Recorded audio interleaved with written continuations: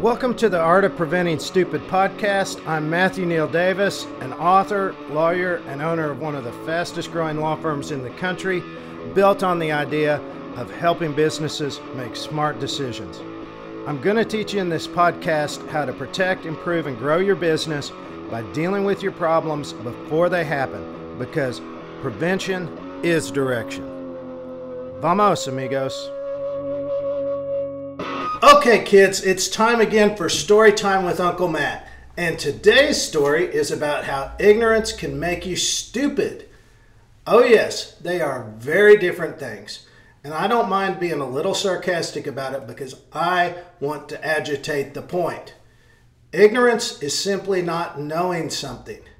In our little world of business ownership and management, that something is usually a skill set or just a bit of business acumen. Stupid, on the other hand, is not being honest about what you need to know to meet your goals. So it's one of the species of stupid, along with failure to prepare for catastrophes and ineptly running your business. This is why I love knowing what I'm ignorant about. I relish it, particularly in regard to running my law firm. I don't know why I can't say particularly. That's a huge part of my job, using rigorous analysis to determine how the limitations of my knowledge are keeping us from our goals, and frankly, the limitations of our team's knowledge. Once I know what we are ignorant about, I beat it like a sugar-starved 10-year-old with a candy-stuffed piñata right in front of him. I use that metaphor all the time because I feel like that a lot. And I go out and search for books, podcasts, or better yet, a coach or mentor to help me acquire what I and or our team needs to know. That's just smart, and smart's the opposite of stupid, right? For further illustration, in the know, let's put quotes around that, is the opposite of ignorant. And to drive the point home, that has nothing to do with being smart or stupid. Today, I'm going to talk about ignorance in the abstract, and then next week we're going to start in on another fictional example with Heather's Cupcake, A Study in Ignorance. For a reference point, check out Chapter 12 of The Art of Preventing Stupid. If you need a copy, your local Barnes & Noble likely has one, or you can get one over at Mr. Bezos' shop. You know, take care of a brother there. He needs the money after dropping several billions of dollars because he couldn't keep it in his britches. I already alluded to the first thing I want you to get. There are two types of ignorance. Number one is the kind you know about, that you're aware of. Let's call this known ignorance. This is great. At least half your job is done. Just being aware of what you need to know is half the battle, likely more. Likely more, you say, Senor Davis? Hell yeah, I don't work with slackers very much. And once they know what they're ignorant about, they're on the hunt for a cure, and thus on the home stretch. Oh, but then there is number two, and I meant that pun. The number two kind of ignorance is the kind you don't know about. This can be like a landmine right in the heart of your business, or it can be like dragging around a ball and chain. Either way, it sucks, and more likely than not, it's going to keep you from your goals. It's time to bring out another old adage. You can't fix it if you don't know it's broken, right? That's why known ignorant is so much more powerful and so much more important to get right. This distinction is why I constantly hammer down on us and on my clients to be brutally honest about what you don't know.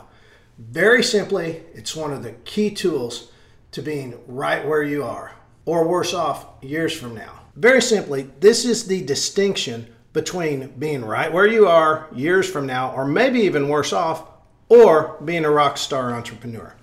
The choice is yours. You can get serious about your ignorance, or you can just choose to keep going.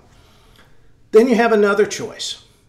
Even if you choose known ignorance, you can fix it the hard way or the easy way. I would hope you have enough sense to fix it the easy way, but there are those among us that are a little masochistic, okay? I don't know what to do with you. So what's the difference between the hard way or the easy way? That's easy. It's getting a little help. Now, I have a saying at our shop that I say so frequently I get eye rolls, but heck, it works, and so I don't care. If there's a problem, by the way, by this problem, I mean ignorance, in our business, someone has dealt with it before and written a book about it. So let's get the book. Guess what? It doesn't have to be a book. The resources at our fingertips are amazing thanks to our friends at Google, Bing, Yahoo, etc. Sometimes an article will suffice, and maybe it'll take a few. That's how we sorted out our project management CRM, rooting around about Trello, Asana, Basecamp until we settled. Sometimes you need to get a coach or advisor. Sometimes that's the smartest thing. We realized our SEO provider was giving us the mushroom treatment. You know what that is? That's feeding us bullshit and keeping us in the dark.